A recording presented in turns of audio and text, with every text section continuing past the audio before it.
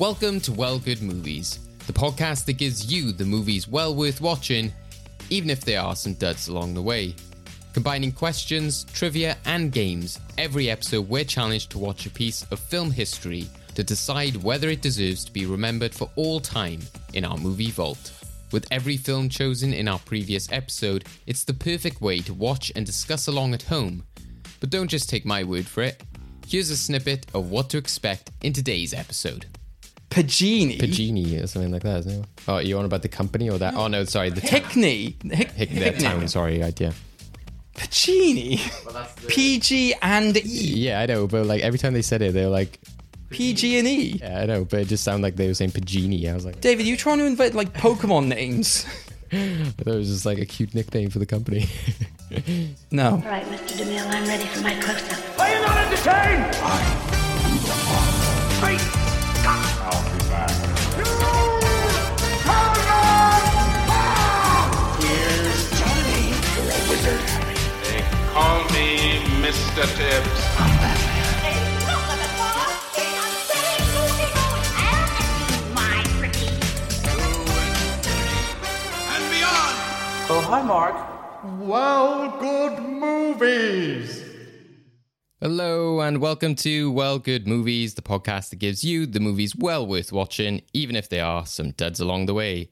I'm your host, David Osger, and I am joined by our very own purveyor of justice, Craig MacDonald. Hello, Craig. Hello there. Watch your step. Don't sue me.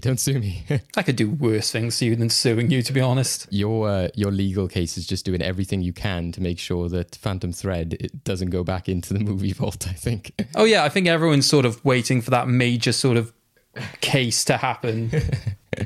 In which you unveil your defense. I suppose debating is quite similar to in that sense. You'd say so, but I think as much as we like to, big up the pomp and circumstance of it, we don't do anything significant. Nothing major is discussed. You say that to be fair, the last debate that I judged for a competition was literally just they changed some names, but it was essentially just should Palpatine take on an apprentice? Yeah, well, you've been to themed ones before, like Star Wars ones, etc. So I'm not surprised, but. Yeah, well, as we alluded to there anyway, Craig, at the top, we talk about movies well worth watching despite duds along the way. So just to tease the audience at home, do you think today's movie is a dud or well worth watching? Very much like the impact this had on the actual corporations being sued, this was a big hit. Well, we'll soon find out why Craig thinks that is and what the rest of us might think. But for anyone who didn't catch our previous episode, Craig, can you just recap us on what we're watching and how we came to choose this film? So, because of my eternal outrage at the amount of films that we had to watch, culminating in last episode's frenzy, where frankly women were just being discarded left, right and centre, I wanted one where we had a strong protagonist at the start who happened to be a woman, and because of Dai's victory in the Endgame, talking specifically about translating badly explained movie plots, he decided that instead of going with his incredibly interesting but frankly hard to find film Tiger Bay, he decided to opt for my option, which was Erin Brockovich. Yes, we will put Tiger Bay into our kind of like box of like potentials in the future if it's like randomly drawn. But Erin Brockovich was a lot easier to source at this time of year. But yeah, we look forward to discussing Erin Brockovich from 2000 and undertaking our usual task of deciding whether it goes into the movie vault, our vault of movies that celebrate chosen films for all time. But before all of that, we're not alone in discussing this film today, so we are thrilled to introduce a new guest joining us on Well Good Movies today to discuss today's film and join us for our crazy antics. So please welcome Jasmine Valentine, editor and film journalist. Hello, Jasmine. Hello. Hey guys, thanks so much for having me. Thanks for coming on. Yeah, thank you very much, especially when it is a very warm, stuffy day recorded today, so it's even more appreciated that you're in like a closed room. We've literally picked the worst day in England, in the UK to do this, but persevere for the greater good and all that. Yeah, exactly. to be fair, I'm at a concert tomorrow, so I'm not sure how that's going to go down. So I don't know why you're looking for sympathy from us. well, just think it could be worse. Just think about what it could be worse. We could be trying to record a podcast when you're at a concert. Just you screaming over Dakota, like, guys, this is what I thought of the film. Just as in, like, imagine what I'll be feeling if you're feeling like warm and stuffy tonight, what it's going to be like tomorrow. So Jasmine, as I mentioned there, you are an editor and film journalist. So if you could just introduce yourself, what do you do, and how you're involved in the worlds of film? Yeah, of course. So I am a TV editor at Film Hounds magazine. Shout out Film Hounds if any of you guys are listening. So I've only been in entertainment land for less than a year, I think. I wrote my first ever piece last October when London Film Festival kicked off. And then I didn't start working with other publications until January this year. So everything's just sort of happened really quickly. And here I am with lovely people like you and writing for great places. That's awesome. And I guess in some ways shows the power of how things have changed within the last 2 years. Do you think that's something that would have happened if it wasn't for the pandemic? Is it kind of, because I guess in some ways journalists helped by having digital access to stuff, but did that also help you to pursue this as a career? Definitely. Like, if it wasn't for Twitter, as an example, there is no way that I would have had like half the opportunities. There's no way I'd have met you guys or seen your work, as an example. But yeah, like before the pandemic, I was kind of similar to you, actually, David, doing a script writing MA. So like the other side of writing, and just sort of naturally fell into the more press journalism side after lockdowns and all of that stuff stopped happening. Yeah, it's a natural way in. I guess you can easily say to people, I know my stuff because I've tried it myself, or I've written. Because I do. Because I was there. Yeah, definitely. So, and then, so what are some of the publications that you've written for? I know, obviously, you mentioned they're the ones that you're editor for, but also you've had some recent success with some other big publications, or some ones you hadn't written for. What are some of the articles you've done with them? So I looked at my first ever big byline was looking at Bound, the Gina Gershon and Jennifer Tilly film, and why it's like a fantastic queer Valentine's Day film. And I literally think that is still my favourite thing I've ever written. But yeah, I've done a couple of things for Radio Times, Yahoo, Curzon Cinemas. So it's just all sort of kicked off at once, really. And shows the amount of different outlets that are out there, like you were mentioning there about Twitter as well. And I was going to say that there is the good side of Twitter in that sense. A lot of people, obviously, there's some very bad sides of it, but on the whole, I think film Twitter is generally, pretty good. But, obviously that has its bad sides as well. But as you said, it's great for networking with different people like yourself. But yeah, I've just been really lucky, I think, as well, that literally every single person I've met has just been so willing to help get me to where I am now. So yeah, social media isn't all bad.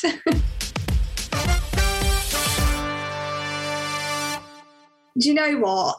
Like the first film, and I'm almost embarrassed to say this because I think if I was to say it to like serious film people now, they just go, "Oh, come on, grow up, Jasmine." But one of my all-time favourites has always been Mean Girls, Tina Fey's Mean Girls. I just think it's so clever. I mean, it's not aged incredibly well, but just the script and how timely it's remained. But there's also been like a couple of good remakes over the last year. The Tilda Swinton, Dakota Johnson Suspiria remake. Oh my God, I remember going to the cinema at like 11:15 at night to be the first person to see it. And yeah, that definitely changed the game for me for sure. Those are always the ones that stay with you. And we've talked about it before. It's just like when you see the film or the actual trip itself is something that stays with you just as much as the film, as well as the circumstance, which is a great thing about cinema going. But also, yeah, I think it's worth mentioning Mean Girls there, because we were talking, especially after, we've had some quite sort of dark issues brought in the last few episodes. We were talking about the need for like comedy and that kind of stuff as well. So I think there's, not a whole, in terms of balance, when you look at other genres, there's maybe more good than bad, but sometimes I think with comedy, it's often very hit or miss. But I think then that's why we should give more credit to films like Mean Girls and stuff, which managed to pull off those witty scripts and those fun ideas. I would also say, to reassure you, I know several people who basically live and die by Mean Girls and just utterly worship it, to be honest. So do not feel bad at all.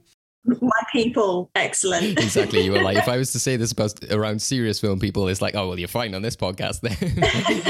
Craig almost suggested Elmo in Grouchland last episode instead of what we're discussing today. So it's not quite true. I almost set an entire Endgame about preschool films that nobody would have seen or heard of. But that one did come up. So yeah, experience all the films, good or bad, and mentioning the bad. So we've talked recently, Jasmine, about a lot of good films, about films we've watched recently, what our guests have been watching. Obviously, a big theme of the show is what films should be remembered for all time. So people bring up their favorites like Mean Girls or ones like Blade Runner, Lord of the Rings. But we thought we'd mix it up, and we were wondering if there's any terrible films that come to your mind. Maybe just some that, everyone loves and you hate, or just some experiences you had. Maybe the cinema stuff comes into it again. Is there anything that pops to mind? Do you know what? The first one that comes to mind, and it only came out about a month ago, but I feel like I am in the camp of people that just know. Everybody loves this film. It's Benediction, that came out like May or something, and literally everybody was like, oh, it's a brilliant piece of work, it's a brilliant piece of work, look at how masterful it is. And I just was like, this is like, it's like a historical queer World War One romance, if you've not seen it. And it comes across to me like you're in a GCSE history lesson, you've got a substitute teacher, you're making a massive racket with your mates, and they've stuck a DVD on to keep you all quiet, and it's one of them horrible like VHS from the 80s or something that's so cold. And I remember there's a couple of people when I sort of had that as my criticism, it was like, oh, Jasmine, that's too harsh. That's so unwarranted. It's like, it was true. You're allowed not to like stuff sometimes. No, definitely. And I think some people do give things too big a pass sometimes when they're just like, oh, but it does this. And it's like, embracing that. And, often you're just like, that's not necessarily a good thing. I know Craig will definitely agree with that. Some of the opinions he's had on the podcast in the past. I'm also just thinking of some things you've said last week. I'm like, hey, I was trying to defend it for the people who did like it or suggested it, I guess. But we look forward to discussing Erin Brockovich with you today. Jasmine, were you happy to have this one suggested? Was this within your sort of wheelhouse of films that you enjoy? Yeah, I definitely was. But I also have a confession to make. I had never seen it before. Don't worry, neither have I. Nor me. So yeah, it's one of them ones where you're like, oh yeah, I really want to watch that, and I'm sure I will one day, and then you just never get round to it. So yeah, I've got thoughts. I'm looking forward to sharing those. Yeah, that was my next question. To be fair, was just have you seen it? And I think yes, it's good that none of us had seen it, and I think for me, it's definitely one because we're pretty good with like recent Oscar contenders, like within the past 10 years or so. But when it's the previous winners, you're like, oh, well, that's a whole other hole to go down of like looking at the previous winners. So sometimes, like you said, it's just one that's on your radar, but you never get around to watching. So yeah, it's been great that we've had this chance, an excuse to watch it now. So, and I'll be honest, there's only one major reason why I suggested this film above any other films that would have met the same criteria that I actually physically chose. This film has been on my mind for years just because of the Lonely Island song Jack Sparrow. Oh, yeah. Because there's a line in it where they're trying to get him to choose a different film where just Michael Bolton starts singing, okay, now I'm a legal aid, Erin Brockovich is my name. And since then, I'm just like, okay, I'm now just going to remember this for all of time. I need to see the film at some point. This was the perfect excuse. I'm glad you said that because I was like, oh, I vaguely knew about this film before. I knew it was something to do with being in the legal sector. She was famous. I'm like, why did I know that song? Yeah. So yeah, well, let's go into today's movie then. So Erin Brockovich, which was out in 2000, is about an unemployed single mother who becomes a legal assistant and almost single-handedly brings down a California power company accused of polluting a city's water supply. So this is directed by Steven Soderbergh. It is written by Susanna Grant. It stars Julia Roberts as Erin Brockovich. You've also got Dawn Didowick, Albert Finney as Ed Macery. You got Volante Rodriguez, Conchata Ferrell, who unfortunately passed away recently, who played Brenda. People will know her from so many Disney sitcoms and stuff of the past, and she was like in a lot of like stuff we grew up with, especially. So I was happy to see her in it as well. And then you've got Adila Barnes as Anna, and you've got Aaron Eckhart as George. So yeah, quite a variety of different actors, some which you're like, I've seen them before, some which you know who are famous through other big projects, especially with Julia Roberts, obviously this being one of her big breakout films, as she won an Oscar for this film.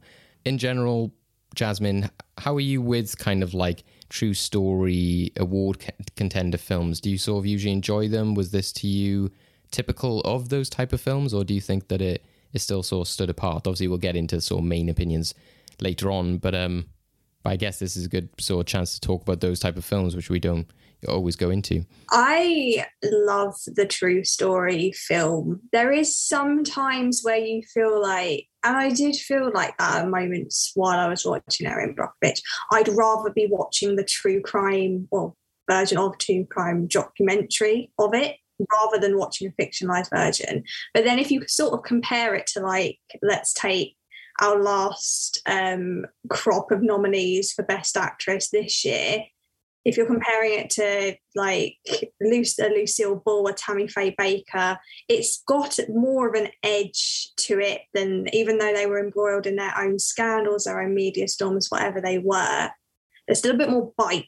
And I don't know whether that's just because, you know, we're watching this 22 years later and there was more leeway to perhaps experiment with that more. I'm not sure. Yeah, I thought that the fact that I don't know whether this sort of like led the way in terms of those type of films more, that you had films like Joy, etc., which came out and so were telling these stories of these like important women throughout history. And even though you have that with a lot of male characters, it seems to be a bigger thing, which I think is interesting, which is why I also bring up, you know, actress as an award nominees, because often you'll have the films which are up for Best Actress are often not up for Best Film, and then that's often not the case with Best Actor. Is usually they overlap quite a lot. So, Jasmine, do you think that's because, in terms of like the actress, the performance speaks for itself? Do you think it's almost a good thing, or do you think that it's almost negative that these female stories are then some not worthy of being a film on itself? It's only just a film about that performance.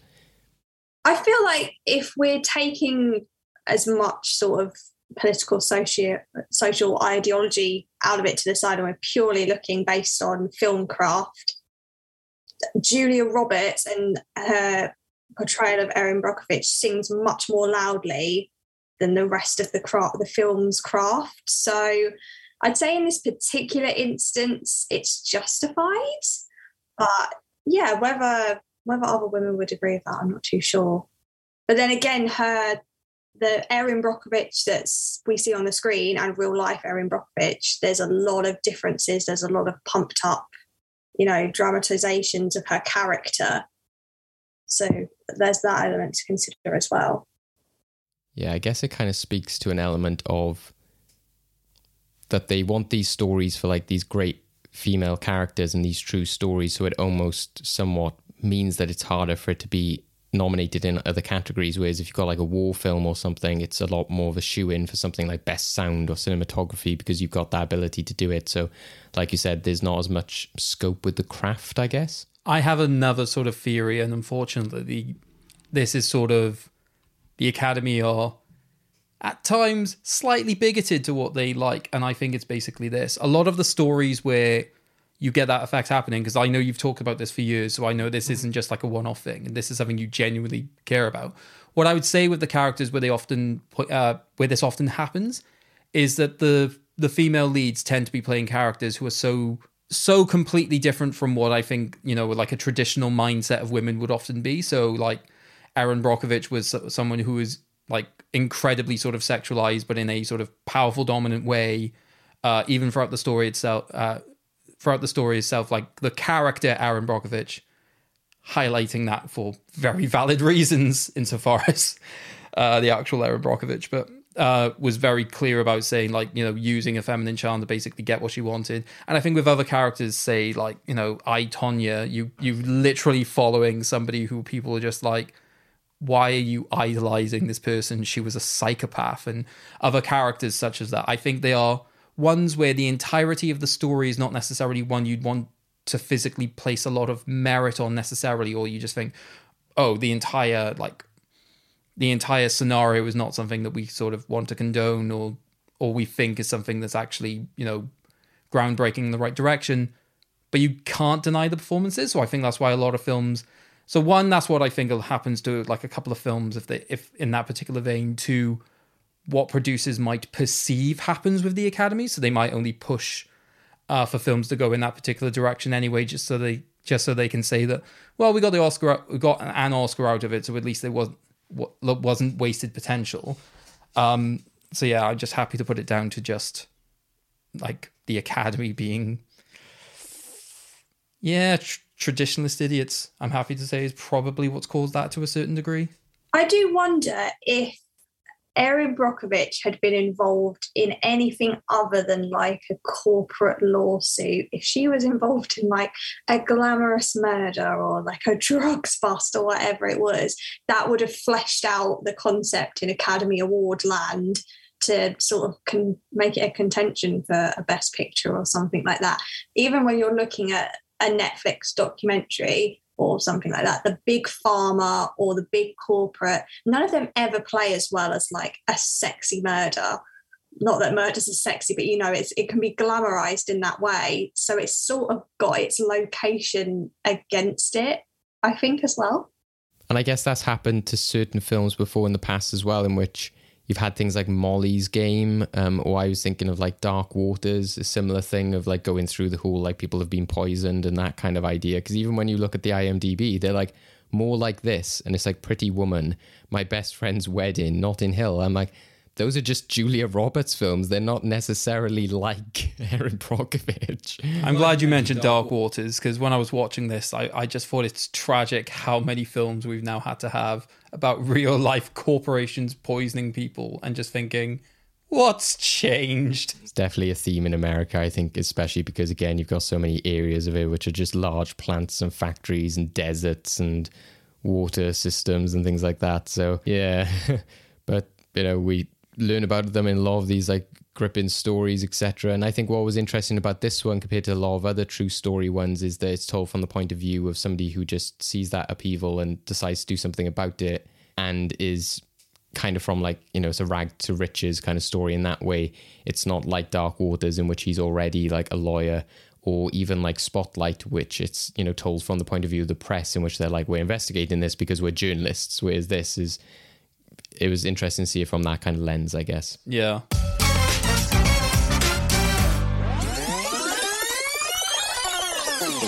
All right then, so rewind those cassettes and play them again, because it's time for VHS Corner. So this week, I've been scouring information about Erin Brockovich to bring to you, and obviously I think there's going to be a few interesting things, given that this is a based on a true story film, one of my favourite genres of films, because often the behind the scenes that gives you a lot of interesting information. So, this film, to start off with, was fairly groundbreaking for Julia Roberts' career.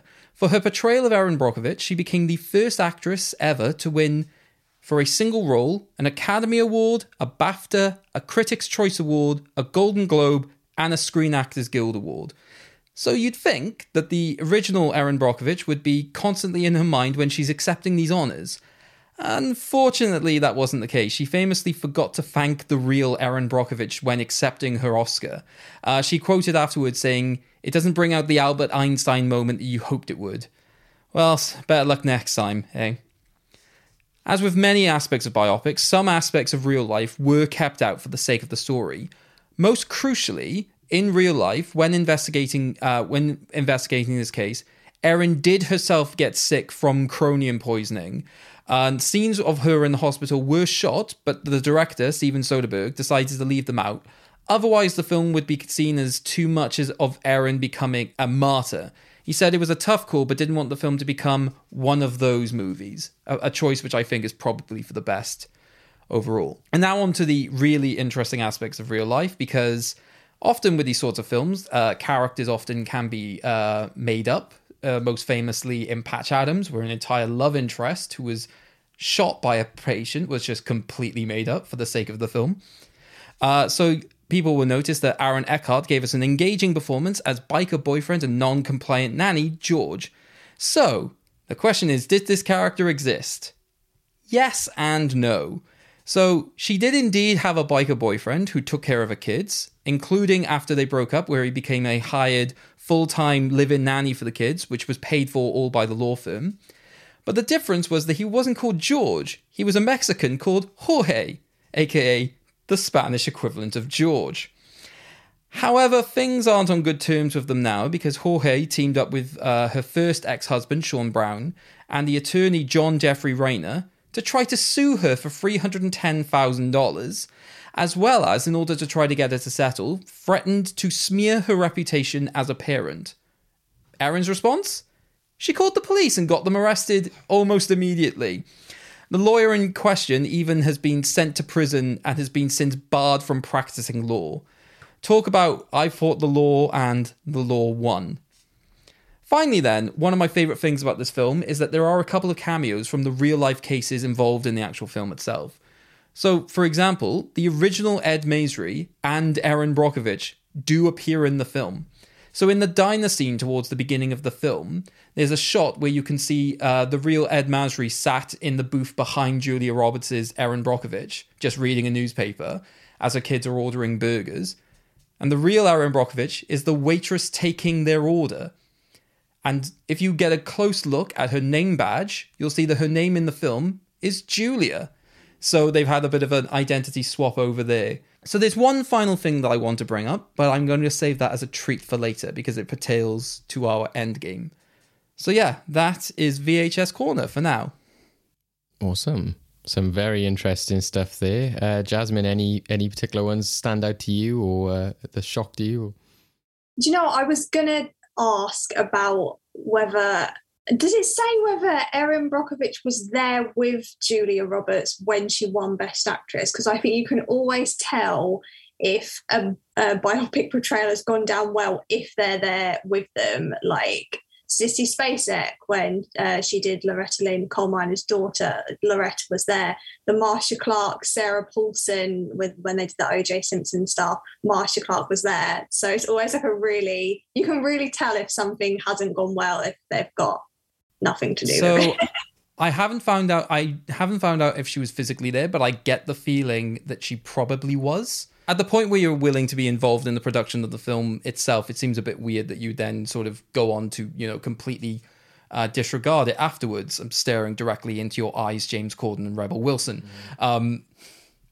So yeah, I think she probably was there, because I mean, given how consistent the sort of performance train was going insofar as the awards, it seems like the sort of thing that she would probably be there alongside all of the other producers, including Danny DeVito, who I had no idea for a while was involved in this film. Oh my God, Danny DeVito, I love your work. Yeah. Sorry. Take it back to Mean Girls for a second. But it's all full circle. And I feel as if the cut, the cut to, mother crying or like person in the audience thing at the Oscars, I don't know why, I just get a sense that was a thing that they might have cut to the real Erin Brockovich. I don't know. I might just be imagining that, but if she wasn't mentioned. I mean, if it was saying that she famously forgot her, presumably that's what might have happened. Yeah. The fact they cut her and she's just there like... Yeah, exactly. My question to you, David, is, and I guess is actually a question to both of you, the decision to cut out Erin actually getting sick, do we think it was a pro or a con for the film? Well, it was something that crossed my mind because when she had like flu and everything during the film, I assume that's what then they sort of retconned it to once they cut that bit out of the film. I was like, oh God, is she actually getting sick herself? And I kind of did sort of, not so much roll my eyes because I guess that did happen in real life, but in terms of like, oh, we're going down this route or this is going to be awkward, etc. Because I guess it's kind of hard not to take that route because, again, film and real life are very different in the way that things like that can play out. So I think it'd be very hard to kind of do it naturally, if you get what I mean. Because, well, there has been some good examples, I think, in the past of films which have kind of like suggested something but not made it into the cliche thing that it could be. So they could just do it through her looking at a doctor's note or something like that. But yeah, I think ultimately for the story they're telling, I'm glad that they didn't, because as well, they put so much emphasis on the families. Yeah. And again, that is real. You know, to me, a lot of people who say that they're more interested in the real life story, and definitely that is the case for me sometimes as well, in which I'll watch something, come away after it, like, oh my God, I can't believe that happened. Look it up. Oh, it didn't happen. And that is always disappointing. But I think that there are a few examples and a few cases in which I can be like, I can understand why you've done that in this circumstance, because again, like you said, Jasmine, at the end of the day, if I wanted to see the true life version of something, I would go watch the documentary. I think when you are doing something in a kind of narrative, it does give you a lot of free play in some ways. I don't think obviously you should like make up lies about a person or anything like that. Obviously, like one that springs to mind is like Titanic, where the guy who sort of like went on the boat and the family were very angry that he was made out that, he pretended to be a woman and all of that kind of stuff. Yeah, that can turn into some messy territory. But I think, again, ultimately you are telling a narrative story. And I think it's whatever works for that story. If you want real life, go to the documentary. But I don't know if you agree, Jasmine.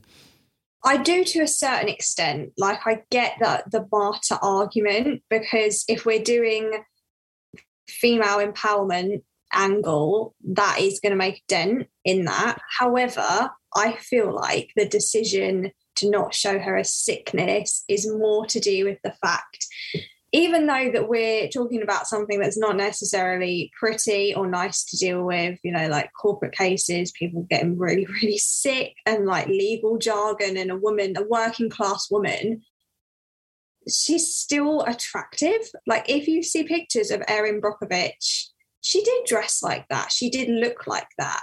But it was very toned down compared to like the cherry corsets that Julia Roberts wears. She still needs to look like an attractive, sexy leading woman. And I feel like they've played quite surface level. Again, that speaks to the time. I think if you were to make it now, she'd be a bit more gritty, a bit more grubby, and you'd probably be able to put the actual truth a bit more in. So I guess this is probably going to be like an overarching thing with me. But yeah. It does, like, it's got that Hollywood polish on it, for sure. Jasmine, what is your overall thoughts of this film? Like you said earlier, you had never seen it before. What did you come out thinking? What is your opinion? My first thought was that I was expecting to love it, like, as we're in our hot girl era, we're in our feminist era, feminist for all era. Yes, she's a working class woman. She's speaking for the people. This is exactly what we want to see on screen. But I didn't love it. I liked it, but it just didn't hit. And I still don't know if I know exactly why it didn't. But there was just something missing for me. Again, it's very much, we're here for Julia Roberts. There's that vibe, and to an extent you can't get past it. But there is a lot of interesting social comments going on in the film. But then I do find myself often asking that question, like, well, that was, we're 22 years ago, 2000 was now. That is ridiculous. But yeah, you do sort of almost give it the excuse of, oh, well, it was in 2000, which is just like really annoying. But yeah, there's a lot to unpack in it. Yeah, I think it depends on the film as well, isn't it? Sometimes if you're watching something that's like literally black and white or something like that, or it was made in the 50s, you can more switch your mind to that because it's very easily, the visual aesthetic is so different that you understand the extreme differences. But with something that's like not too long ago, you're still expecting some of the same sort of standards. And when it doesn't, when you have like sort of like, bad sort of sexist jokes or like weird sort of references and stuff, which were, again, even sometimes in some cases like 5-6 years ago, then you're like, oh, like it takes you by surprise that you're like, oh yeah, I forgot that was a thing, because we've just got so used to not having that. And it's because I guess that the film looks so much similar to what we are experiencing now. So yeah, I think that is a big factor when you just go into any film, is that element of expectation, what you're going to get from it. For me, it very much was a kind of like, I knew I was getting like this strong performance. And I suppose based on the reason you chose it, Craig, I knew that obviously it was going to be this big sort of like feminist angle to it, but I didn't know if it was going to go down the sort of positive or negative route of them as a person, you know, in terms of like the way we were talking earlier about I, Tonya, etc. I didn't know if we were like meant to like this character or not before going into it. So I didn't have as much expectation on it in that sense. But like you, Jasmine, I didn't come away being like, oh my God, my life's changed, I love this film kind of thing. I very much do respect it. I'm glad I saw it. It was really good.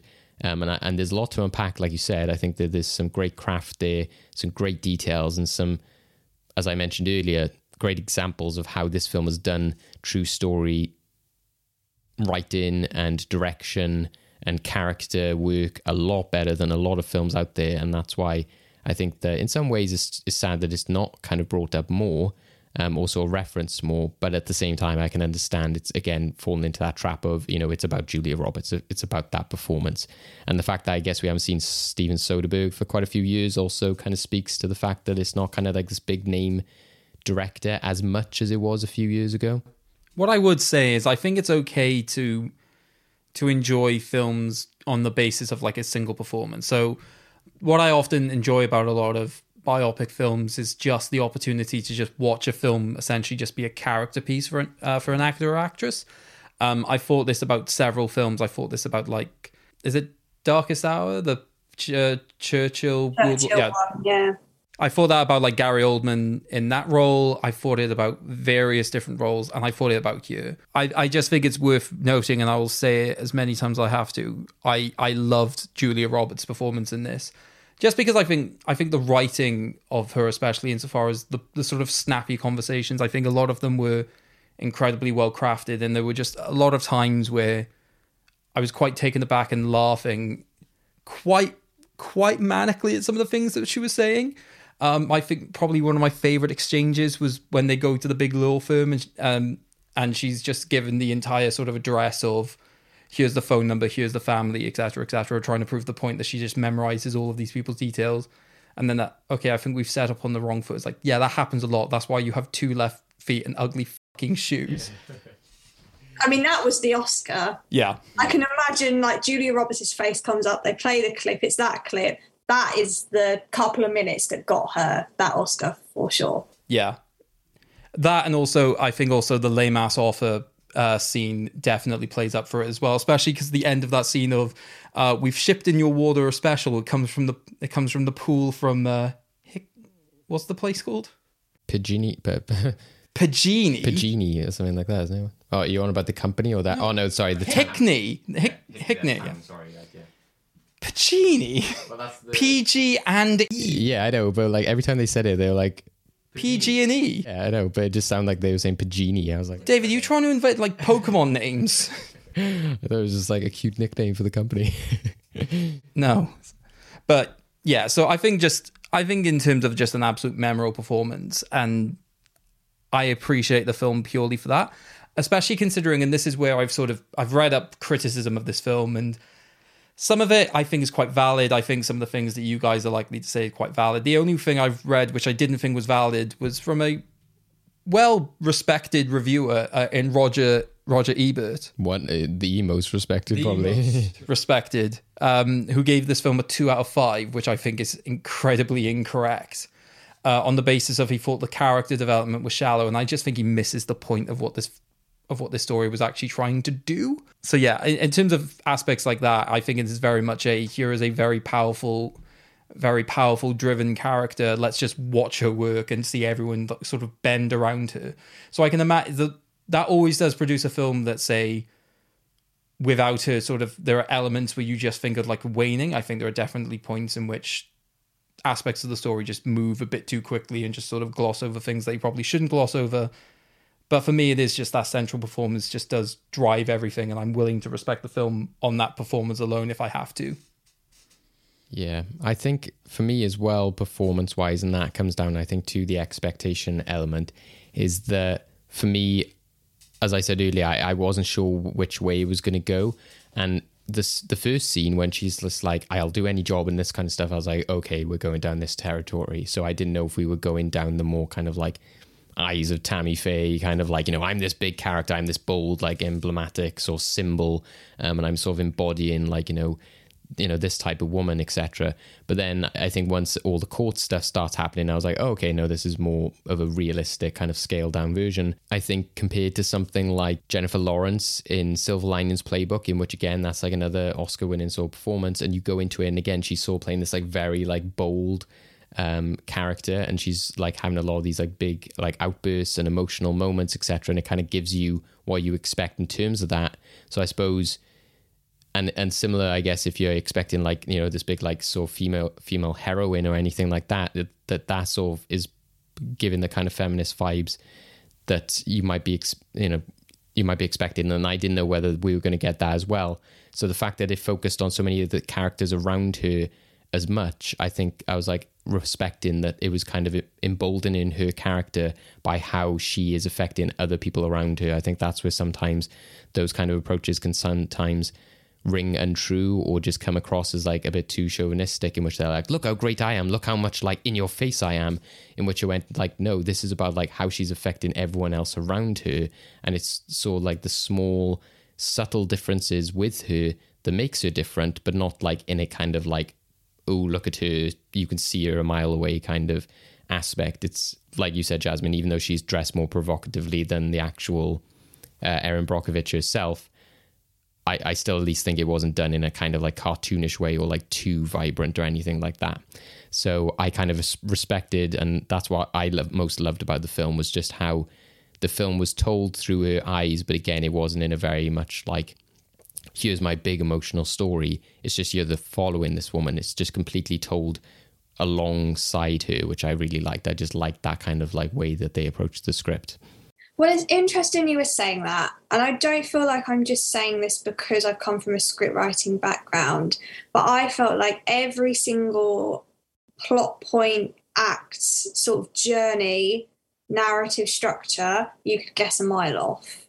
So in that sense, it's very much like a woman's film, if that makes sense.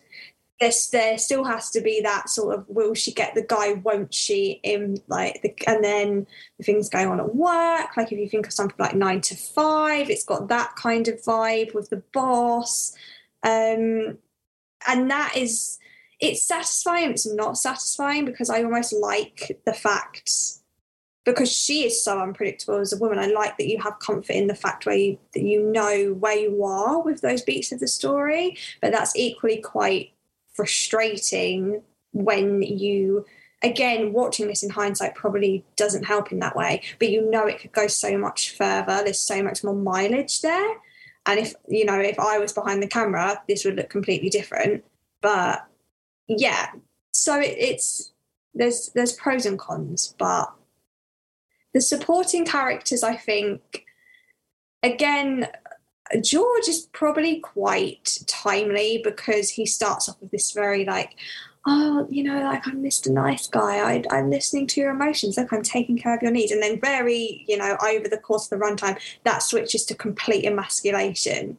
So that has aged very, very well, because we're, in terms of sort of film and TV now, we're only really starting to explore, not always amazingly, like if you take Alex Garland's Men, myriad of problems with that, but it's addressing the same sort of things, and now we're just getting into really exploring that in the depths. But yeah, and I like what's his name, lead lawyer guy, him.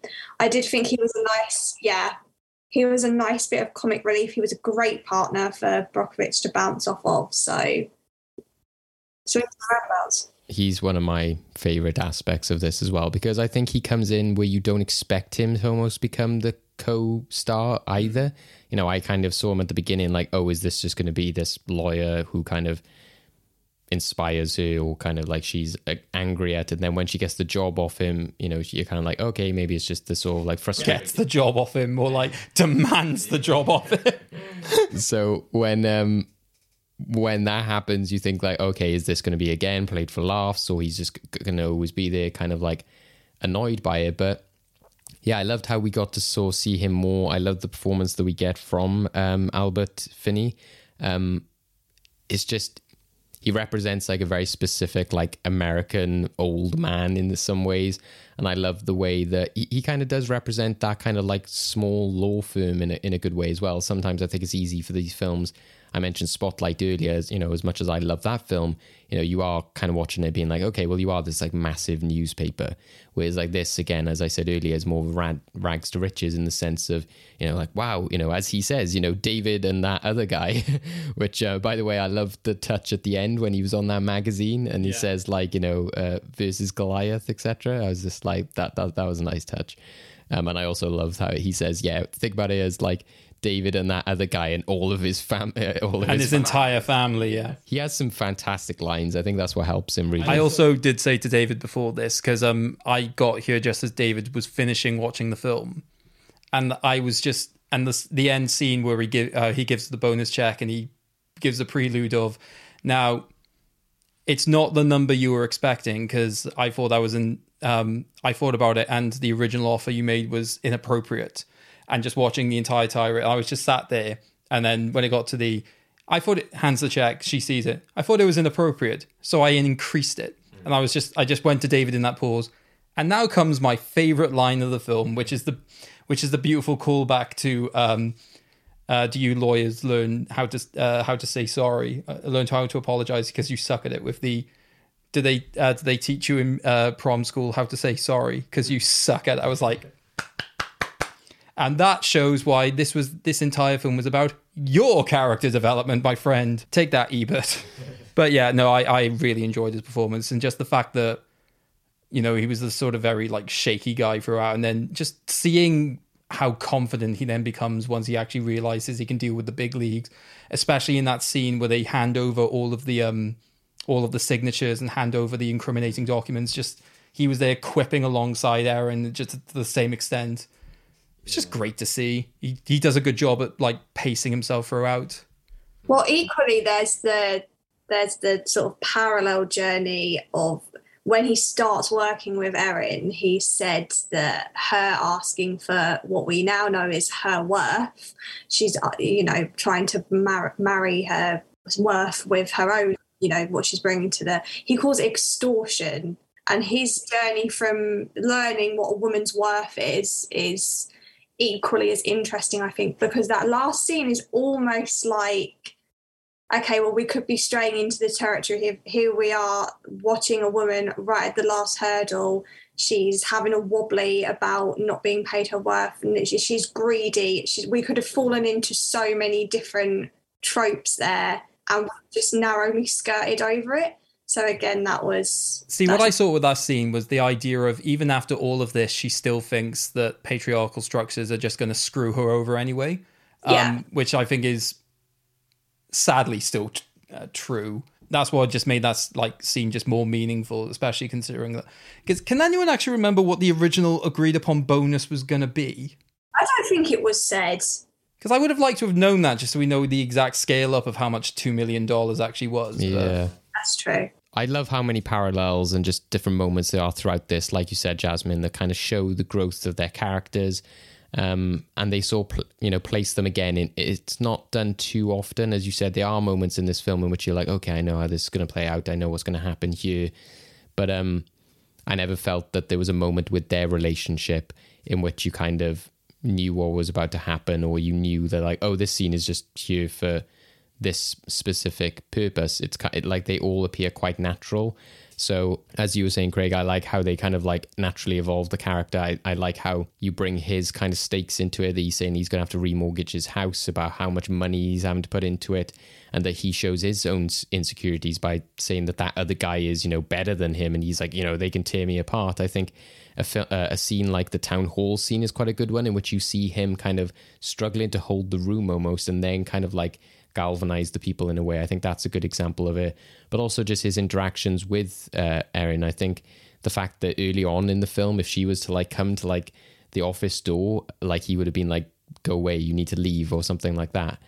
Or as you see early in the film, he's like, I thought you just left work for the week. I didn't think that you were off enjoying yourself. Yeah, exactly. So that contrasted to later when, she arrives and like, he's like, we need to hold this meeting, and he like goes and speaks to her. And there's many times in which he says, we need her opinion on this, or like, you need to say what you think, especially when it comes to that scene where the guy reveals that he burnt papers for them, in which she like rings him up and is just like, I need your advice on this. And the fact that he kind of like has that confidence in her to like tell her what to do, and he's like, he knows her strengths and he knows what she can do.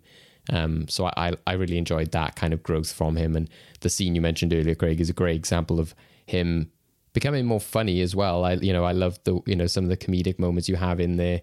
The scene where they go into the boardroom with the two other colleagues. Yeah, they just randomly bring out two more people. It's like, I need you in jackets now. Yeah, that was really fun. As an aside, the scene you mentioned with regards to the guy in the bar approaching about the papers. When I watch films, I make joke scenarios in my head. I'm so glad that Erin just actually said the joke that was in my head when she was where she was like, it's like, I didn't know if this guy was going to kill me or just, I was like, oh my God, she made the realization. Thank God. Yeah, I thought they did build that up quite well. I don't know what you thought of it, Jasmine, or did you feel that was kind of predictable? But I was kind of like, oh, this guy's a bit creepy. I hope this again isn't going to be one of those things she makes a bad decision or something. I thought they did introduce that into the script quite in the way that, like you said, you were like Erin, you're like, oh, that's not what I expected at all. No, I think it matched pretty well. So I'd agree with you there, David. Yeah. That I was just looking at like the quotes there. That was one of my favorite Ed Maestri scenes. It's just the like, didn't you hear they have 28 billion at their disposal? So you think I made of money? What are you yelling at me for? Because I'm pissed off. Good. Then just throws down Ty. You or you back. I really hate you. Sometimes I really do. Oh, you love me. And again, I was like, that's such a great example of their relationship. Yeah, I was laughing quite mad at that one. So yeah, that's when I really got on board with their relationship. The character, which I think it is right what you said, Jasmine, I think that Aaron Eckhart's character has actually aged well in the sense that, he shows his emotions, etc. I don't have as much of an issue with him in the writing, but I thought that the way they kind of like dressed the character, I found it very hard to get on board with him in terms of like, he looked very like comedic to me in the first scene. I was like, I don't know again if it's because I've seen Aaron Eckhart like dressed more seriously, but I was just like, why have you dressed him up as like a biker with like a weird, but the fact he had the American bandana on, like he's literally, I was like, that to me seemed so 2000s, but even in the 2000s, I think that would have just been goofy. I just found him a bit. It was going from that to when he was then sat there with reading glasses. I think for me, that's where the sort of comedic element sort of really came through. Yeah. Like, I'm fine with if you want to have that character, like the biker guy, which has tattoos and like a ponytail, but cast somebody like that, like a Woody Harrelson or somebody, like I think he would have been too distracting, but somebody who genuinely looks like that in real life, to me, he just looked like, I'm this muscle, good looking Brad Pitt kind of guy who's been dressed up like this. I was like, I didn't buy for a second that he was an actual biker, to be honest. I'm not sure if I agree with you on that one, to be honest, David, but I also don't know what I can say to change your mind. Yeah, I don't think I had an issue with it. If you're thinking of where we are in the States and you're thinking of like what New York and LA was like, they're very on the pulse when you're like, watching a film about LA in 2000, they're going to be really up to date. But then you look at like the more rural areas and they'll age it a bit. So it sort of makes sense. And then you think of, well, this guy probably will be into like Guns N' Roses still. And, like that sort of what we come to know to be quite cartoony element of a biker sort of does make sense. So I didn't have too much of an issue with it. Yeah, I think it's like, maybe it's just, again, some of the, like, I think the fact that sometimes it was like he had just a completely clean bandana. I think if they just like roughed him up, made it look a bit more realistic, or just the fact that, again, even if it was just a different actor like playing somebody who just looked like genuinely hairy, it might have helped. I think it didn't help the fact that we only ever see him on his bike once properly. Yeah. So he probably was intending to get all roughed up, but then didn't really have the chance because he became himself domesticated. But I thought he had a great relationship with the kids, and one of my favorite scenes, and that goes like you were saying before about like that was the Oscar there, as well as that scene where she's in the car and he's talking about the baby's first word with Paul. I thought he did a fantastic job of explaining that story and making that realistic, but just her reaction as well, I really felt that, and I was like, this is again against what Roger Ebert is saying, is showing her growth as well. You have that with her son later on, in which she's able to kind of, you know, almost like apologize in a way for the way that she hasn't been there. He then apologizes to her in a sense. So I think that they do all have arcs, and they all do like learn and change off of each other. And that was a great moment for her, I think, in which she realized what the impact of this is having on her life. The major other thing that got me, and I think especially towards the end of the film, is the lady that you do get the sort of like illness storyline with the most. Obviously, you get her a bit with that child, but when you first meet her, and I was thinking in myself, I was just like, wow, she was literally like a guardian angel for this woman. I think she says it later on that she comes into her life in that way. And again, whether that's completely true or not, but that, you know, those do happen in life, and that, you know, that she was able to be given that. I think I'm always a sucker for people who get things when they don't ask for it or search for it. Whenever I watch something like Undercover Boss and they're like, you're just a really nice human being, here's like a house, I'm always just like, oh, you know, because it's not something that they've like applied for or that they've gone and asked for. So when her reaction then was just like, oh my God, I don't know how much, you know, I can't even envision that much money. It was just really gratifying. That's both really sweet, but also says some really worrying things about you, David. What's that? Well, he's just like, oh, I'm a sucker for people who get things who aren't asked for it. You just look at like a group of protesters on the street being like, no, I just mean, why didn't you just go and do nothing and wait for somebody to come and give it to you? God damn it. I mean, I'm a sucker for like getting emotional, like welling up or crying, because like when they're crying about it, if somebody again was like given an award or something. I love how you feel the need to justify yourself against this joke. I will say that I can't remember the name of the child, but the one child who was who had like the significant cancer, and just when the way they sort of focused in on her stare as well, that got me. Yeah, and even just the way that they're interacting, as you guys were saying, like again, that's the Oscar, is when Julia Roberts is able to go like, oh, she'll be there, like, you know, like go into the dance, you know, I can imagine her in a dress, and just again, that was played so naturally, and even just the parents as well, they were playing it really well, being like, oh yeah, definitely, there was no kind of cheese there. It all come across as genuine, and you even watching that performance, like she means every word of that. There's no just disingenuous aspect to her, especially obviously then when you have a character later like that very like stoic lawyer woman who's very much the opposite to her. If she said something like that, you'd be like, you don't care, you don't care about this girl. I love how instantly everyone hated that lawyer. Just ringing her up being like, nah, we're done, we don't trust her. It's like, Christ. What better way to be told you were bad at your job? She's not willing to trudge through the mud on the farm. Any other standouts for you, Jasmine, in terms of characters or story aspects or scenes? Well, I mean, just going off what you were saying there, the fact that people are willing to talk to Erin, it's that matching of working class with working class. And I was just sitting here trying to think, have we ever before this point in cinematic history seen a working class woman, taking the motherhood aspect out of it for a second, because I have different thoughts on that, but have we ever seen a working class woman so positively portrayed before? Even in terms of giving back to the community, and she doesn't have to change her identity. We're accepting her to a degree for what she is.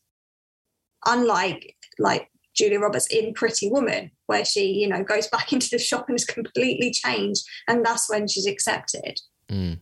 Yeah, definitely. Yeah, I think that aspect of it reminded me of kind of like Little Miss Sunshine or something, which we've discussed before, again, of like taking that kind of natural approach, not being too on the nose about it, being about how that character affects the people around them. They're the ones with the dramas, the hang-ups. She's the one that's kind of just like holding it all on her shoulders kind of aspect, which I thought was really powerful.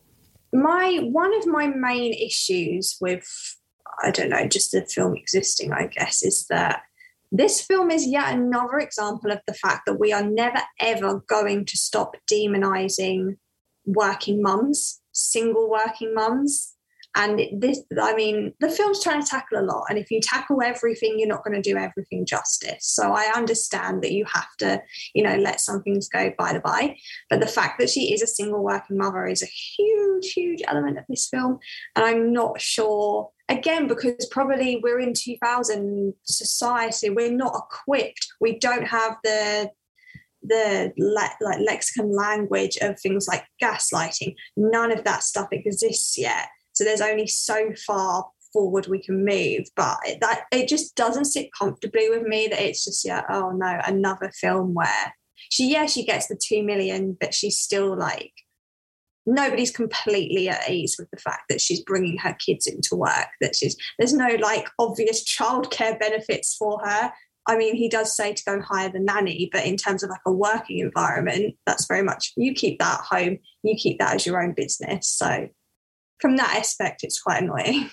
Yeah, I think it's just one of those things as well where as much as a lot of this conversation has been prefaced with the idea of we are like 20 plus years on from it, I think it's just one of those things where the film basically had to make a decision of like the exact focus. And I think unfortunately the main focus they were just going to focus on was just people are like not fully on board with the entire mother thing, but at the end of the day, she achieved such high results. You just have to get on with it. And I think this is where I am like sort of my forgiving mindset of films from such a long time ago which is just, if it's at least somewhat in the right direction for the time, I'll give it the pass. But if it's something made now and it suffers the same hang-ups, that's where I'm a lot more critical. So I agree with you. That is the stance that I want, the idea of just, being able to be a mother, juggling all those things and all aspects of their life being respected. If it can't be the case because of how long ago it was, then I'm just willing to take something which isn't egregiously offensive. Hence why I'm a lot more comfortable with this film than I have been in the last couple of weeks. Yeah, exactly. So then is there anything lastly you would say about this, Jasmine, in terms of standout scenes or any other thoughts you haven't got to mention yet? Just one. And this is something that I had to check if there was something wrong with how I was watching it. I don't know if anybody else noticed this, but especially in the first third of the film, it's like yellow scale.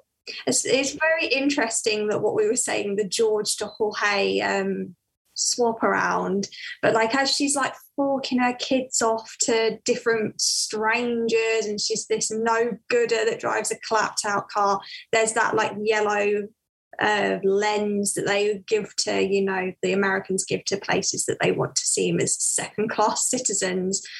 And then by the end of the film, it's all lovely and bright when they're in the new office, and that the haze is just completely gone. It was one of the first things I noticed about the film, to the point where I had to check, because sometimes if you're watching things on Netflix and stuff, the older films, they'll just automatically put it with like a Dolby lens or whatever, where it's not, they're adding that afterwards. But no, it wasn't that. So that I thought was a very interesting comment, that there's so much like in the news at the moment about people adding a kind of yellowish filter to what that means politically, and we're literally seeing that mirrored with her character journey of becoming accepted to a certain degree. So whether that's right or wrong, up for debate, but interesting to note. Yeah, and interesting, I guess, that I kind of like acknowledged it, but almost thought like, oh yeah, this is the given thing. This is like, oh, we're in LA or we're in this place, and they've kind of given this sort of tinge and like, yeah, I didn't think about it, so I feel slightly bad. You're part of the problem, Craig. No. After half the things I've said, I don't think that can be the reaction. Yeah, no, I see what you mean, Jasmine, and it is typical of that, like, oh, everything is like bright and nice at the end, whereas again, some films will do it of like, oh, this is the stylistic choice, or this is the kind of look that they go in for. But this film seems to, it's also quite, does it a bit with the kind of filming approach as well. Sometimes it seems kind of almost documentary-esque in the sense of like certain characters are sort of saying things away from mics, and it kind of seems like they're sort of documenting them. Other times things seem quite like staged and so professionally filmed, and I'm like, are we doing a kind of handheld a feel, like we're there with them, or we doing a kind of like, this is the law film and like it's also professionally shot. So sometimes I didn't always find it consistent in that way, but I kind of respected the kind of more like grounded feel that it generally had. And I suppose, again, Steven Soderbergh, whether he has like a specific style, it'd be hard to say. He has worked on like, Behind the Caballera, and Logan Lucky, I suppose, was like the last big film he's done. But again, I suppose all of those are kind of known more for their characters and the stories they're telling rather than anything like visuals or technical aspects.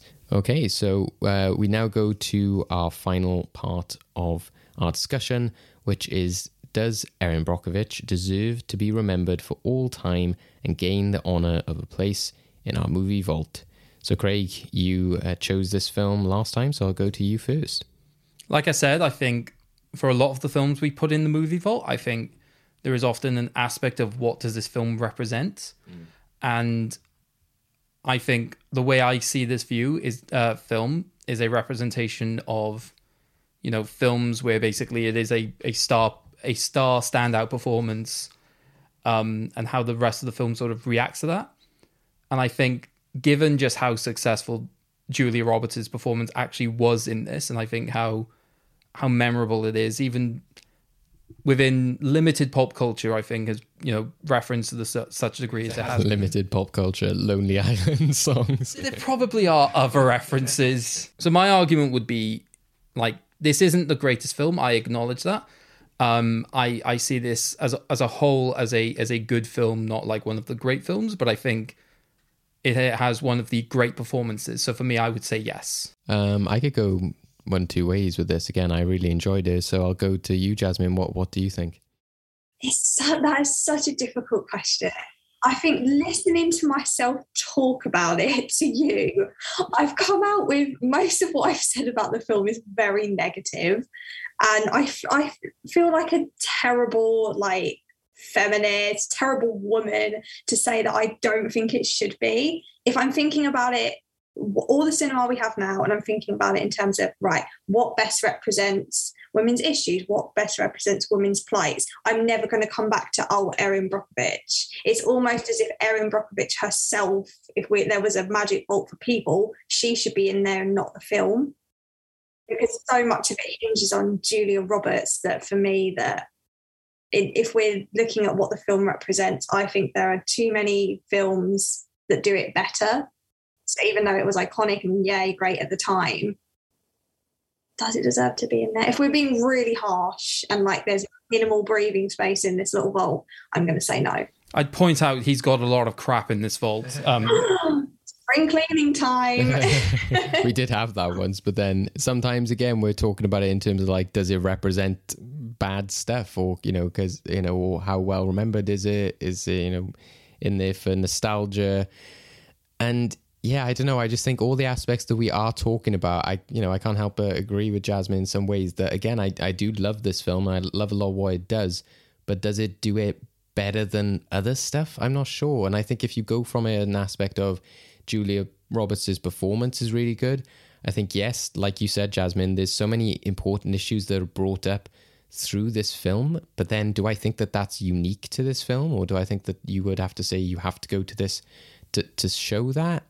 I'm not sure that I would. I'm not sure if it is the go-to film for that. And again, I don't always think, as we've kind of admitted there, that it should be like, well, this won an Oscar and it's celebrated, as you've said before, Craig. If we're going to get these very like famous movies, I don't think it should always be just a given. It should be like an automatic pass, because I would say it should be remembered, it should be watched, but should it be like in a vault to kind of represent what it wants to represent? I don't know. To me, it kind of reminds me of sort of like what's the director who did Trial of the Chicago 7 and like A Few Good Men, Aaron Sorkin, is it? His films, in which they kind of all had the same vibe, and you're like, yeah, that was really good. You really know how to tell these true stories, but do they stand out as like the best films of the year? Possibly not. Same with Trial of the Chicago 7. I loved that film. It represents something really important, and it reflects a lot of what is happening, but was it the best film of the year? No. So, yeah, unfortunately, I think for me it would be a no. Sorry, Craig. I think, unfortunately, this week, Erin Brockovich does not go into the movie vault. We're in the end game now. Okay, Endgame time. So the final thing that I didn't say from VHS Corner, which is going to influence this game, is that Erin Brockovich herself actually, on her own blog, rated how accurate this film is to a lot of the depictions of life. And and she said that she rates the accuracy of depictions at about 98%. So she thinks it's like quite highly. A couple of areas where things aren't accurate are things like she acknowledges why the film had to do it, but she never overtly used her sexuality to get things that she wanted. The lawyer who represented her in the car crash scene wasn't actually Masri. It was the partner. And then she ends up working for Masri. So that's Vitato, is it? Because it's Masri and Vitato. And then there are other sort of like low aspects. But apart from that, she thought that the film was highly accurate. Which brings us into what this week's Endgame is called, which is called The Ups and Downs of Reality. So, there is an article online written by David McCandless, who is a data journalist and information designer, who runs a website called Information is Beautiful. And what he did during a couple of years ago, was he took various Oscar-nominated films, which were biopics, and he went through all of the information that was known at the time, records, videos, etc., and scene-by-scene breakdowns of various aspects, and he actually rated them between 0% and 100%, how accurate to life those films were. Right. So basically, this is essentially a game of higher or lower. I'm going to give you a film, and then I'm going to give you another film, and you have to say whether that film is higher or lower in terms of real life accuracy. So the way this is, basically you've got two different sets each. So basically, there's a set A, set B. Jasmine, as the guest, would you like your films to be set A or set B? I'm going to go B. Okay, so you're going to go for B. So what will happen is I will give you a film to start with. Then I'll give David his film. He has to say if it's higher or lower. Then your film will be next, and you have to say if it's higher or lower than David's. And it basically zigzags across. Sound good? Yeah. Basically, then the winner by the end is basically the one with the most points, and there is a tie break, which I will enact in the event of a tie. But whoever wins basically gets to choose the film for the next episode. So before we actually play the game, I think it's always a good idea to have an idea of what exactly we're playing for. So, David, tell us a little bit about the film that you would suggest for next episode. Bear in mind, there is a possibility of particular guests coming on, so we're looking at a variety of themes, such as, say, sci-fi, for example. So if you want to explain your film choice with those factors in mind. Yeah, so for me, it's mainly going down partly the sort of performance, award-winning route. I'm going for a film from 2009. In this scene, you have sexualization is, a part of it, rightly or wrongly, as we learned there from Erin Brockovich. And, there is a sort of alluded to or, sex scene between her and George. There was a very famous one within this. And also I just think that this film brought a lot of talent to, the people's eyes who had previously not been seen as much, which you had seen, with Erin Brockovich, with the likes of Julia Roberts, etc., and was a very popular and Oscar-nominated film. Fantastic. You're going for the performance-driven route, which, by your own logic, will be ignored for next week. Okay, Jasmine. In a sci-fi film. Right. So I am taking the themes of the importance of the woman slightly differently, not necessarily in a protagonist way, but in a way that absolutely is the linchpin of the film, but also the importance of location and sort of a place within a place. So this is a film from 2006. I think it's one of my favourite films ever, but in terms of awards, it was a bit all over the place, but people love it or they don't. So it could be a really interesting one to discuss. Okay, fantastic. So what's interesting is sometimes I have an idea of what the films are likely to be based on those descriptions. I have absolutely no idea what this is. So this is also going to be interesting for me. Okay then, so are we ready to begin? Yes. Okay, let's begin the ups and downs of reality. So we're going to start. So the very first film that we're going to take as the sort of benchmark is The Social Network. So obviously the film about the creation of Facebook and the monster which has become Mark Zuckerberg. That was rated at a reality check of 71.6%.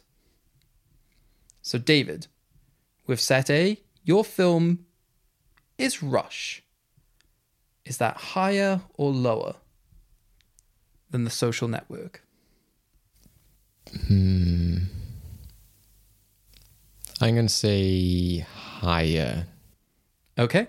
One aspect I'm also going to introduce to make things interesting is for each answer, I will offer you a bonus point if you are within 5% of the real answer of higher or lower. Awesome. So I thought that was just going to be the game. I was like, this is going to be difficult. No. So I'll give you bonus points, but say, for example, if this is high, if this is higher, what percentage of real do you think it actually is? So what was Social Network again? 76.1. 76.1. My thinking is because this is kind of based on like sports and everything like that, there's less to kind of go wrong. Or to like change, and obviously just Social Network again is very much dealing with a very like in social kind of person.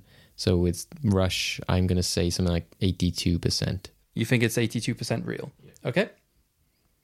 So in terms of, is it higher? The answer is... Yeah. It is higher. Ooh. And in terms of what percentage of reality is it, or reality check as I call it, I think that's fun. It's 81.9. Wow. Okay. Oh my god. Wow. 0.1 off. I've watched a lot of true based on true story films. I just kind of guessed that that one would be more in the limelight stuff, whereas Social Network is like behind closed doors kind of things. Okay. So Jasmine, your first film. So is this higher or lower than Rush? American Sniper. Interesting. I feel like there's going to be more wriggle room with it, so I'm going to say lower. You're going to go for lower? And what percentage do you think it's going to be? Let's say, because when you said about The Social Network, I was a bit like, okay, that must be quite true to life. And if that's at 76, let's say about, I don't know, 68 is the one that's calling out to me. You're going to go for 68. Yeah, that's So probably my role. Is it lower? It is indeed lower. Whew. So in terms of its reality check, American Sniper was given a rating of 56.9. So unfortunately, no bonus point for that one. I wasn't harsh enough. Yeah. I actually, that's why I was laughing to myself, because I was thinking it should be like 30 because there was a real baby in real life, not the Cabbage Patch Kid or whatever was in that famous scene where it's just obviously a fake baby that Bradley Cooper is cradling. Yeah, that guy should have just been, it loses 40% just for that baby. Yeah, we are famously harsh against that. Okay then, so David, your next film, Philomena. This is one I know a bit more about. And what was the American Sniper percentage? 56.9.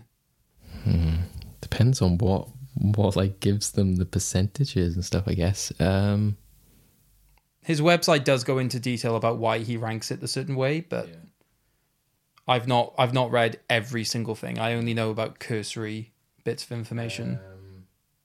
I'm gonna say higher, but I don't think it's like a massive margin difference. I know they take a lot of creative liberties, but I don't think it would be lower because that's still quite a low one with American Sniper. Okay, so you think it's higher than American Sniper, but what do you think it is? I'm gonna go with 71%.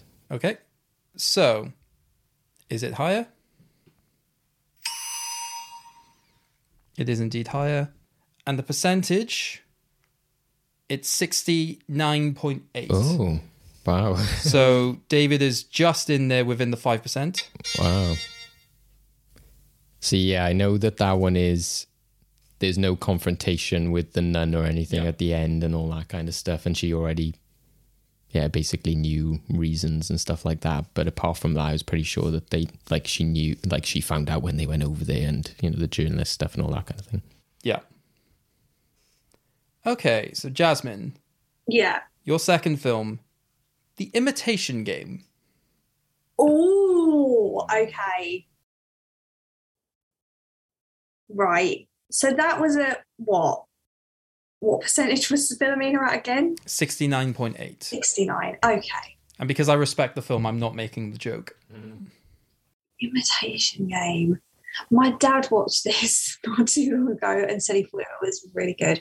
And he's really into his history. So I'm going to trust his judgment and say it's a little bit higher. You're going to go for a little bit higher. So what percentage are you going to go for? 73.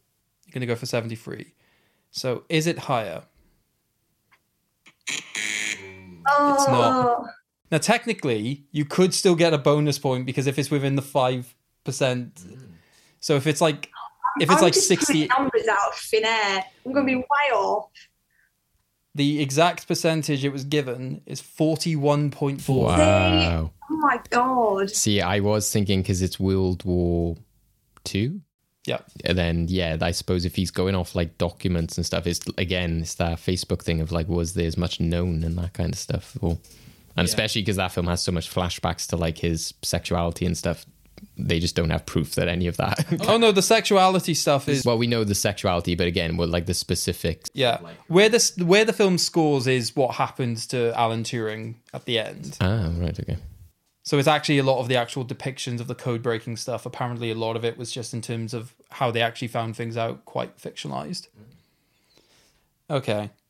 But from one war epic to another, David, your next film is Bridge of Spies.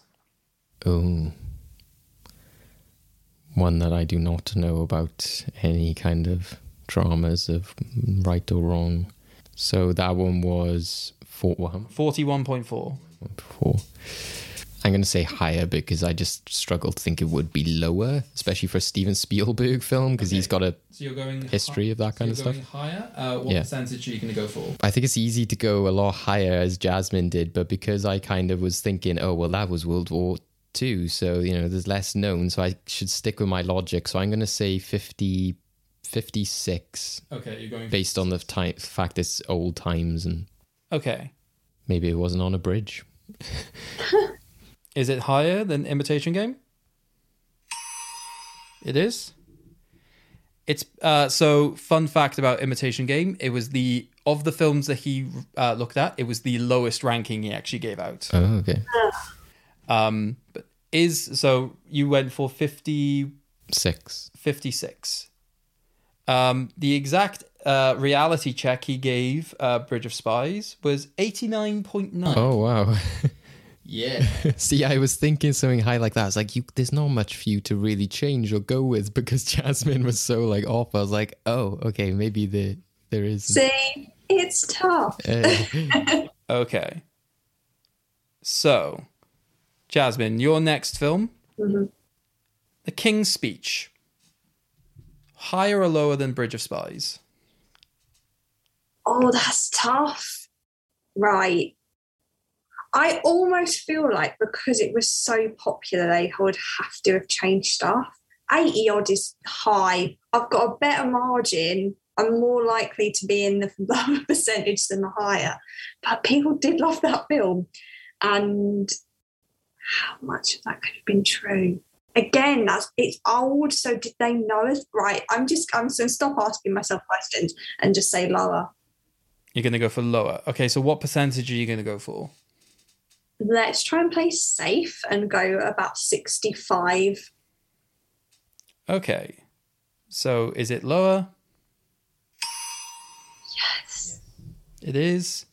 The exact reality check it's given is 73.4. So just missed out on the bonus point range. That was tough because, again, like The Crown and stuff as well is like royal family stuff is often fictionalized as well. Isn't it? I love changing them details. Okay. So, David, your next film is going to be Captain Phillips. Oh, a film I referenced before recording. Tom Hanks sure does love doing true story films, doesn't he? I'm going to say higher because is it Paul Greengrass? And I don't know, I just can't see that he would. He's such a like to the letter gritty realistic director, and that film seemed pretty spot on. It was pretty like, you know, documentary style in some ways. So I can't really see how you would. So you're going to go higher? What percentage? You know what? Screw it. I'm going to go 89. Oh. Is it higher? Good backfire. Oh. It is indeed higher. Its reality check score is 81.4. Oh. So you shot a little bit too high. Jasmine, your next film, 12 Years a Slave. I don't envy you for having Set B. God. Higher or lower than Captain Phillips? It's got to be lower. There's got to be some romanticisation there. It just has to be to actually make it watchable. Okay, so you're going to go for lower. What percentage? I'll say around. Wait, what was our lowest one that was given out? 41.4. Right. Okay, let's put it at 57. You're going to go for 57. So first things first, is it lower? What? It is indeed higher. Wow. 88.1. Stop it. How? I think because it was based on because it's based on a book, right, which is literally written by the man himself. By the man himself. Right. And I guess that kind of trade, unfortunately, would be well documented and stuff like that. Yeah. I think where he's basically coming from his analysis is that if the sources where a lot of the film would be derived is suspect, then that's where he ranks it a bit down. But if the sources are would be considered to be high, aka sort of written biographically or autobiographically, then he basically gives them a lot of allowances. So yeah, that was 88.1. So almost what Jasmine said earlier, even though in that case this wouldn't been physically possible, but were they there at the awards ceremony to approve, yes, this was an accurate representation? That might bump it up maybe in percentage. Okay, David, so your final film, Spotlight. Oh. Higher or lower than 12 Years a Slave? And 12 Years a Slave was? 88.1. Again, I'm trying to think if there's just anything major that seems like, oh, that wasn't real or that was exaggerated. And they're all such gritty, realistic films, which is why they're successful. I can't see. Like if you'd said Judy or something, then I'd be like, oh, yeah. Yeah. I think he wrote the article years before Judy came out. I'm going to say lower because, again, you're going off like people's accounts of like criminal activity. So, again, they might have like dramatized some stuff. Okay. And what score are you going to give it? 74. Okay. So is it lower? It was a high one. So it's reality check. It was 81.4. No, wait, sorry. 81.6. Just out of the range, so you don't get the bonus point. Yeah, I think being a film about journalists, I think a lot of it is going to be quite well documented. I thought that. That's why I was like, okay, I don't think it's drastically different, but it's just because that other one was so high. I was just like, I can't imagine it being 90s. Yeah, I think it's going to be more like the emotional outburst of the actual journalist's involvement, right? So, okay, and then Jasmine, your final film. Are you ready? Mm-hmm. The Big Short. Okay. I don't know too much about this. Okay. But we're coming off the back of journalists to like a heist or whatever by a group of guys that's probably going to be clowned about a bit, I'll say lower. You're going to go for lower. Okay. And what score are you going to estimate? I I've been wrong with almost every single one, so I'm going to shoot higher than I'd think and say 70. You're going to go for 70. Okay, so first things first, is it lower than Spotlight? Oh my God. It's 91.4. What? Wow. What rules is this guy? He's just making up his own. Every single thing that I've contested, it's like he's there going, no, actually, Yeah. do this. So I think because it was a book about how exactly the global recession happened, I think again, and also a lot of the film takes time to try and explain the sort of mortgage crisis. I think that's where a lot of it does come from. Did you say you haven't seen it, Jasmine? Or was it? No. Yeah. See, But to from me, how I remember it being advertised, just the way that it came across, Yeah. I'd have guessed it'd have had more of a sort of playfulness with it. that's understandable. Yeah. It's literally a film showing how various people predicted and basically profited off of the financial crisis in 2008. So at the end of that game, and I will say it is a challenging game, but on the basis of like the bonus points, Jasmine has 2, but David is the winner with 7. So congratulations, David. I mean, it was only going one way. And like I said, I think if winner. if it was A, or if I had had A, I think it would have gone a very different way as well, because it was tricky because you had a lot more historical ones. It's a luck of the draw thing. I try to make it as balanced, and I try to think about all the metagame possibilities that could happen. And it depends on what you've seen as well. Like I said, if you know that something's based off a book, etc. So yeah, but I do enjoy a good true story film, and I do often look how accurate they are. So I was lucky in that sense. When we did like adaptations from books, I failed completely at that because I don't read much. So that basically means that you get the film. Choose a film, yes. Well, so we've had a lot of niche and crazy films from different parts of film timeline, and of course when it comes to me, I've gone for the largest film of all time. So next time we'll be watching Avatar, which has a sequel out this year, and I felt equally you had a actor like, what's his name, Sam Worthington. Okay. So well, he's like stayed in the public domain, but Sam Worthington kind of like his first like big role, and then you did have like obviously a lot of like sexual scenes with him and Zoe Saldana, or their characters, which was Jake and Neytiri. And obviously it's going down that sci-fi route in a very big way, because it is literally like the biggest earning sci-fi film of all time and the biggest earning film of all time. So yeah, I thought that would be a fun one, as we've got the sequel coming out this year. Good to start off the summer blockbuster season with. Out of interest, Jasmine, what was your choice? Oh, I went down a totally different route. Cynic Dose New York. Cynic Dose New York. Have you guys ever seen it? I've not come across one of it. Philip Seymour Hoffman's like most well-known films, but basically because of like the women in his life, he essentially builds New York within New York. It's I mean, I thoroughly recommend you watch it. There's a lot to talk about. I mean, I probably will, because I've seen Avatar and I don't like the film, so I will happily just watch that and talk about Just it. pretend that I've won. That is one I do want to look at. So yeah, we do have a little basket of movies, as we said earlier, which we have the recommendations that didn't make it in, that hopefully will come back in the future, whether it be through a lucky dip or when we decide to pick one out of there if we want to start afresh. So yeah, hopefully that will come up in the future. As for the film that we will be discussing next time, so if you want to join in with the conversation at home and watch Avatar before our next episode, and join in the conversation, refresh your opinions on it, get ready for the sequel, and see and compare notes on what we think next time. You can catch it over on Disney Plus as a part of your subscription, which I think is the first time we've had a film that's on Disney Plus, and also where you can rent it in places like Amazon, Chili, Apple TV. You can catch it on physical media. Not yet out on 4K. I'm assuming they're saving that for the sequel when that comes out, but you can catch it on Blu-ray. You can catch it in 3D maybe if you still have a 3D TV.